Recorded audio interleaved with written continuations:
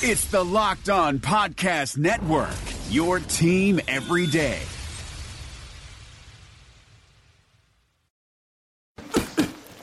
That's for my crazy day. My packed commute, all those unread emails in my inbox. But I'm getting stronger, faster, and pushing myself further every day. I don't care if I'm not like everyone else. This punching bag is the best way to end my day. Whew. Fearless is knowing yoga isn't your style. That's the power of the Blue Cross and Blue Shield Federal Employee Program. Learn more about our healthy benefits at fepblue.org/getmore. You are Locked On Vikings, your daily Minnesota Vikings podcast. Part of the Locked On Podcast Network, your team every day.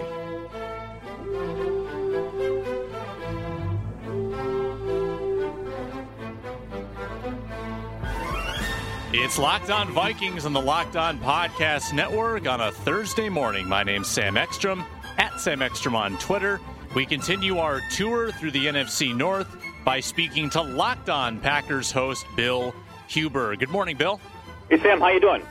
Doing okay. Getting through this offseason. It seems like it's been about 6 months since the last football game was played. Only been 2 months. Still got a long ways to go. But how are things going on your end with the show and with your offseason grind?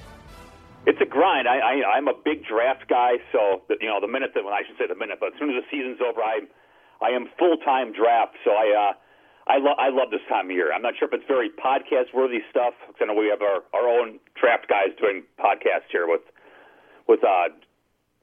John Ledyard over with Locked On NFL Draft. But I love the draft, so I'm perfectly happy right now. Well, I'm happy to pick your brain here for a few minutes. Before we get into the draft, the Packers picking 29th, let's backtrack a little bit and discuss Green Bay free agency. They were surprisingly active. You know, I think that people think of Green Bay as a team that typically doesn't do much in free agency, but with the amount of departures they had this year, they were forced to acquire a number of players, primarily a couple tight ends, Martellus Bennett and Lance Kendricks. But when you weigh out those that were acquired and those that were relinquished, what do you think the tale of the tape is for Green Bay's free agency? Yeah, they're a loser. I don't think there's any arguing against that. They lose Pro Bowl guard T.J. Lang. Well, look, you're a championship contender. Now you've just created a hole that you could argue, and Packer fans will, if the Lions overpaid for T.J. Well, that's all well and good. But this is a championship contending team, and now you've created a hole that you didn't have to have. You've got no replacement on the roster, so you have to go draft one. So that's a big loss. It's a net gain with the two tight ends. Martellus Bennett's an upgrade over Jared Cook. Then you throw Lance Kendricks into the mix. You've gained there. You lose Eddie Lacy. They've got leaves a bigger question mark at running back. The pass defense was god-awful anyway. You lose your best cover guy in Micah Hyde, so you're not better there. And I can understand them not matching the Bills' $6 million a year contract. But again, your defense stunk, and you just lost one of your best guys. And then obviously you guys signed Dayton Jones, and the Panthers signed Julius Peppers. Probably no great shakes from Green Bay's perspective. So I would say a net loss, a big draft coming up for the Packers. Why don't you give us an idea of what the Vikings will be getting with Dayton Jones? I think people here are pretty excited about it. It sounds like he has some flexibility to play all over the line. Yeah, I don't know. I mean, he came in here. I reread this story about a month ago, back when he got drafted, and he was not comparing himself to Reggie White, so don't misunderstand it. But he's talking about how he used to love Reggie White, and he likes his style, his play after him, and Reggie was relentless, and he wanted to be relentless like that, and the guy was a bust. I mean, 2 years into his career here, he was drafted to be an every down D lineman in their 3-4 scheme. That didn't work. So they moved him to outside linebacker, and he was fine at that. But if he was a good D end, he would have played D end. It seemed to me, the position switch was, well, crap, this isn't working. Let's try to salvage this somehow. He's a pretty good pass rusher. He just doesn't finish. He had 1 sack last year. An interesting thing, he had 1 sack, but by the coach's count, he led the team in quarterback hits. So he put on a lot of pressure. He just is not a finisher, and I think if you look at his career stats, I think he has, nine career sacks, 9.5 career sacks. It's kind of the story of his career. He can make some things happen. He just can't seal the deal. I mean, there's nothing wrong with making things happen. I think there's something to be said for rushing the passer and maybe forcing a bad pass, but he was a bust. I mean, he wasn't a god-awful player, and I've thought all along heading into free agency that he really should go find a team where he can be a 4-3 defensive end. That might suit him better, and it seems like that's the plan with the Vikings. So maybe it'll pan out, but I wouldn't hold my breath. Interesting. It's comical because I've now talked to Matt Derry of Locked On Lions, and I asked him about Riley Reif, and he was pretty negative about Riley Reif. And now I talked to you about Jones, and it's a quick tamper on the excitement of the Vikings offseason when I talk to some of these other hosts. It's quite interesting. I do like the fashion they brought in Jones on a 1-year deal. I don't think they overpaid. The Vikings are pretty set at defensive end with Everson Griffin, Brian Robinson, Danielle Hunter. So he provides depth without much responsibility at defensive end, and they can also move him inside if Sharif Floyd doesn't pan out, if he doesn't get healthy for this season. So I think it's kind of a low-pressure signing for the Vikings. Maybe he can resurrect things here in Minnesota. But let's go back through a couple of the guys that you acquired. You get Bennett, you get Kendricks, you get Devon House. A lot of 1-year deals. Are these just a lot of prove-it deals, you think, where the Packers are kind of filling holes and maybe hoping to earnestly address these needs more so via the draft? Yes and no. I'll go to Devon House. House wanted a 1-year deal because obviously House played here in Green Bay. He goes to Jacksonville on a big contract. In 2015, he was number 3 in the NFL in passes broken up. Had a great year. They get a new defensive coordinator. They switch schemes. He basically sits 2016 on the bench. House is still a young guy. He wanted a 1-year deal where if he plays the way he thinks he can play, he'll be a free agent in 12 months and make a bunch of money. That's his thinking. And Green Bay lost Eddie Lacy to Seattle on the same thing. It's the same thing with Lacy. Lacy wants a 1-year deal where he was overweight in 2015. He was injured in 2016. Put out one good year, you're still a young guy, you got a chance to make some money. So I think these 1-year deals, a lot of times I think they're a win-win. I'm sure if you're Dayton Jones, I think Dayton's probably thrilled with 1 year too. I mean, would you want 4? Sure, but if you can't get 4, you might as well get 1 if you put up that kind of season that you think you're capable of doing. Now you're still a young guy heading back into free agency. So I think in a lot of ways, it's if you're not one of these super top guys with the huge contracts, I think you're just better off going 1 year and betting on yourself that you can be that guy the following offseason. Adrian Peterson rumors about the Green Bay Packers maybe having a little bit of interest. What would be the feeling there if the Packers were to make that move? Yeah, the fans would not be happy. Of course, if the asterisk is, and the asterisk here, if the guy can play football, hardly anybody cares. Yeah. His history will be brought up here, but it'll die off quickly. I mean, how many times can you write or put on TV that Adrian Peterson, beat his kid with a switch? I mean, at some point the story gets old because everyone knows it. So would the Packers take a PR hit by signing him? Yeah, for a day or two. Then once the season starts, probably comes up again. But I think the distraction stuff's probably overrated. I think that if you're Green Bay, why would you sign him at this point? If he's going to get, I'll throw a $5 million a year. It's a totally random number. You can go draft a running back in the second round and pay a 4-year contract worth $5 million, and you're getting 2,500 less carries, 2 fewer season-ending knee injuries. So if I'm Green Bay, and I'm assuming this is the feeling around the league, let's just wait and see what happens in the draft. If we get our guy, we're set. If we don't get our guy and we still feel crappy about a running back position, then we revisit it. So just my feeling is he's going to sit and wait till after the draft. Maybe New England makes sense because the Patriots don't have many draft picks to play with. But otherwise, if I'm a GM, I'm waiting and seeing. And if I can get my guy in the draft, I'm taking him. And if not, I think it's probably worth revisiting. You would know better than I do. I mean, can the guy play? I mean, his stats were awful last year, but A, it's a small sample size. B, the O-line was terrible. C, at the time, there was such quarterback instability that he probably wore a bigger bullseye than usual. So can he play? The stats say no, but the sample size is so small that you kind of hate to make too much out of, 1.9 yards per carry? I mean, you can almost kind of write off last season, but that being said, Peterson's a year older, and I think his weaknesses get more exposed as his ability to run the football declines. So in his previous career, he was so good at running the football that it masked his inability to catch the ball and to pass block. Now that he's no longer Superman, he's a little bit more ordinary at age 32, I think those issues get exacerbated a whole lot more. And that's why a guy like Danny Woodhead, who's the same age as Adrian Peterson, is out there getting $9 million, and Peterson's going to be lucky to get $4 million. He's in trouble. I think he's really in trouble, regardless of what he or his representation says. I think once this draft gets through, and it is a deep, deep running back draft, there is not going to be much money to throw around to a running back, especially when teams are going to be plugging in their needs for a running back with younger, probably more multifaceted guys who are much cheaper. So I think he's in deep trouble to play. I think he's going to have to rely on an injury of some kind. He's going to be very poorly compensated compared to what he hoped to be compensated, and I have no clue where he's going to end up. But I don't think it shapes up well for Peterson at all. If you're Green Bay, what you wonder is, okay, he had the bad line like you talked about. He's always run into loaded boxes. If he were to come here, or if he goes to New England or one of those teams with a good quarterback, he would never face a loaded box.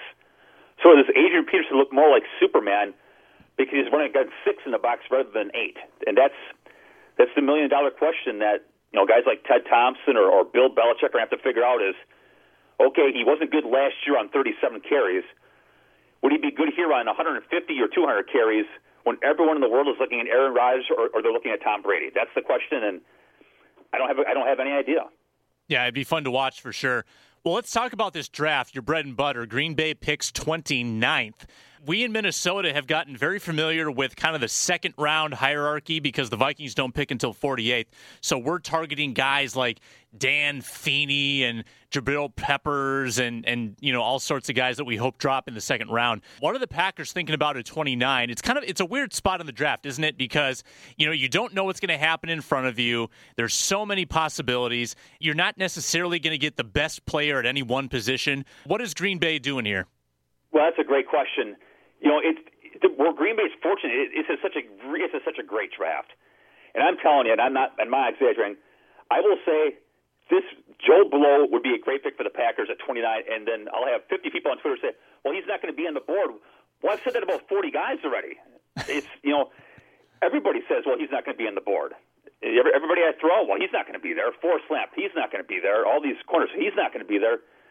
This draft is so good that there are going to be guys who are going to be there because there are probably 40 players, I would say, probably worthy of that pick, and I'm including the top of the draft guys who literally have no chance of being there. But there are so many good players. They're going to be able to take a swing at the bat at fill a lot of positions, whether it's edge rusher, which they need after losing. The rush wasn't that great anyway, but then you lose Dayton Jones and Peppers, so you need to replenish that.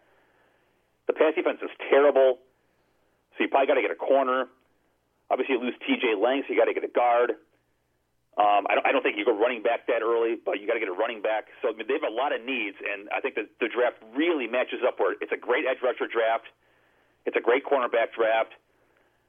I'm not sure it's a great running back draft, but it's pretty darn good.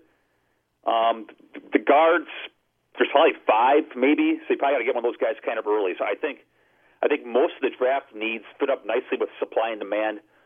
The one question is at guard, where I think you probably have to go get your guy pretty quick. There is more to me, Queen Eliara of Elfgard, than my elven magic. Just as there's more to Geico than saving you money, Geico also gives you 24/7 access to licensed agents online, on the phone, or on the Geico app. And while I am a mighty elf queen, I am also a mighty big fan of barbecue potato chips. Minions! More smoky mesquite. Geico. Expect great savings and a whole lot more. I think last year, one of the knocks on Green Bay, at least from the outside, was that they don't have enough offensive weapons, and that's why Aaron Rodgers struggled kind of early, mid part of the season.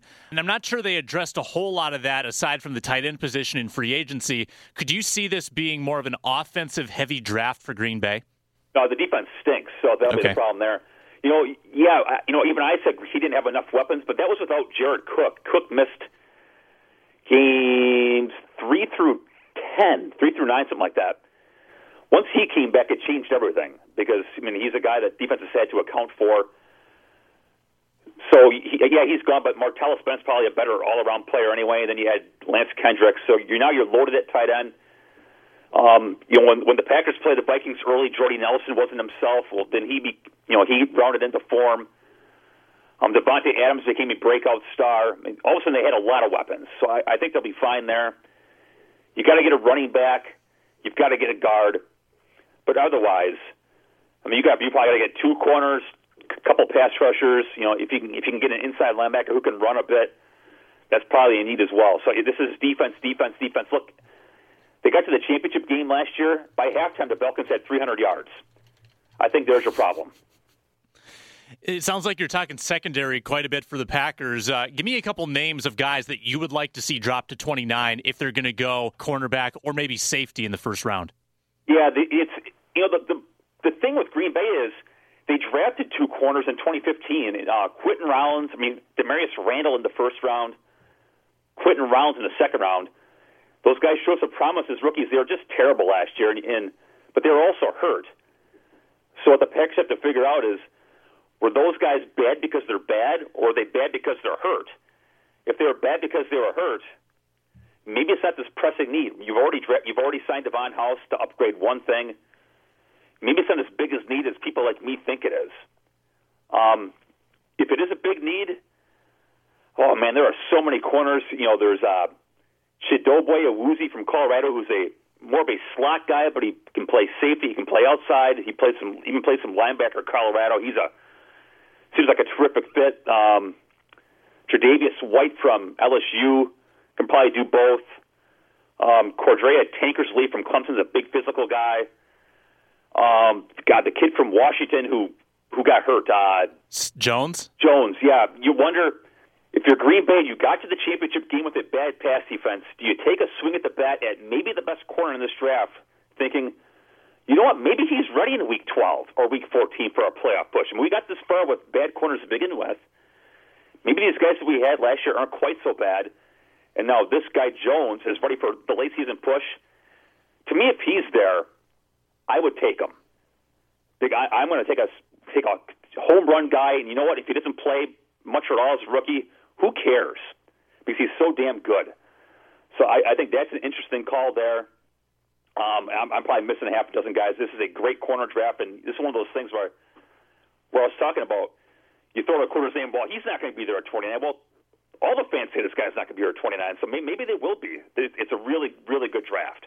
And then there's that other Washington corner, Kevin King, who won all the speed drills at the Combine. He's pretty good too. So at 6'3". Green Bay's never had a 6'3" corner. Now, is that because they don't like 6'3" corners, or just the way it's worked out? That's Green Bay by and large has taken 5'11" and 6-foot guys over the years. So is it just that there hasn't been a 6'3" guy worth taking, and which very well could be. There's not many 6'3" corners. And then the elephant in the not the elephant in the room, but the wild card here is Richard Sherman. You heard the comments from GM John Schneider on Tuesday, where basically he admitted they were listening to offers for Richard Sherman. Now, would the Seahawks trade him? Probably not, he said, but maybe. Is it worth for both parties? Is Richard Sherman for the 29th pick makes sense for both sides? Sherman makes a ton of money, so maybe that works against it, but he's probably better than any corner in this draft, at least for the next 2 or 3 years. And again, if you're a championship contender like Green Bay, is it worth taking a swing at the bat for a guy? Maybe he's an elite player for 2 or 3 years, and you're going to bypass a guy who's going to be really good for 6 years. But I think Richard Sherman is an interesting name to remember. With Jones going to Minnesota and LaTroy Guion suspended for 4 games, is defensive tackle, a need for Green Bay as well? I don't think so. They signed Ricky Jean-Francois. So for 4 games, you feel okay. You've got Mike Daniels, last year's first-round pick Kenny Clark, who really came on strong at the end. Yes. Dean Lowry, a 4th-round pick who came on strong late in the year, then Jean-Francois. So you got 4.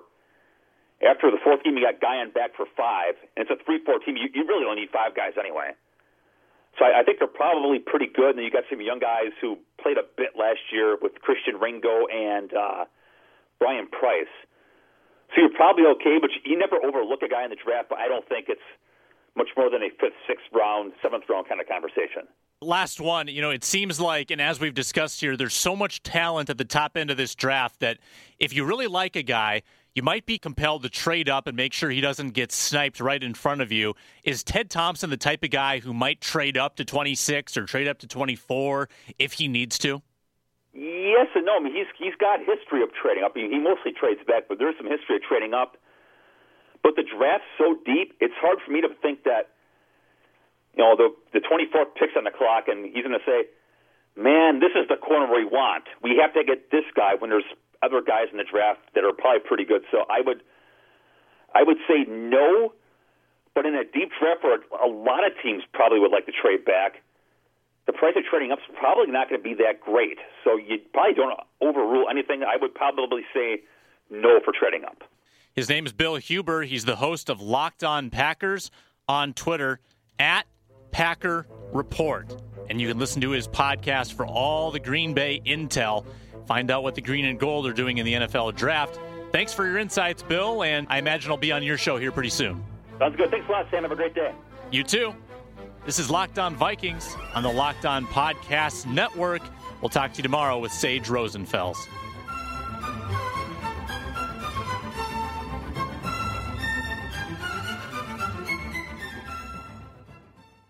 Is democracy in danger or decline? Condoleezza Rice, William Galston, and Carlos Gutierrez and others take on this question in the fall edition of The Catalyst, a journal of ideas from the Bush Institute. Surveys show Americans place less trust in institutions like the media and business. Others contend America has faced far more challenging periods and emerged strong. Leading policymakers, Bush Institute experts, and respected journalists take on this debate. Read about it at bushcenter.org/catalyst.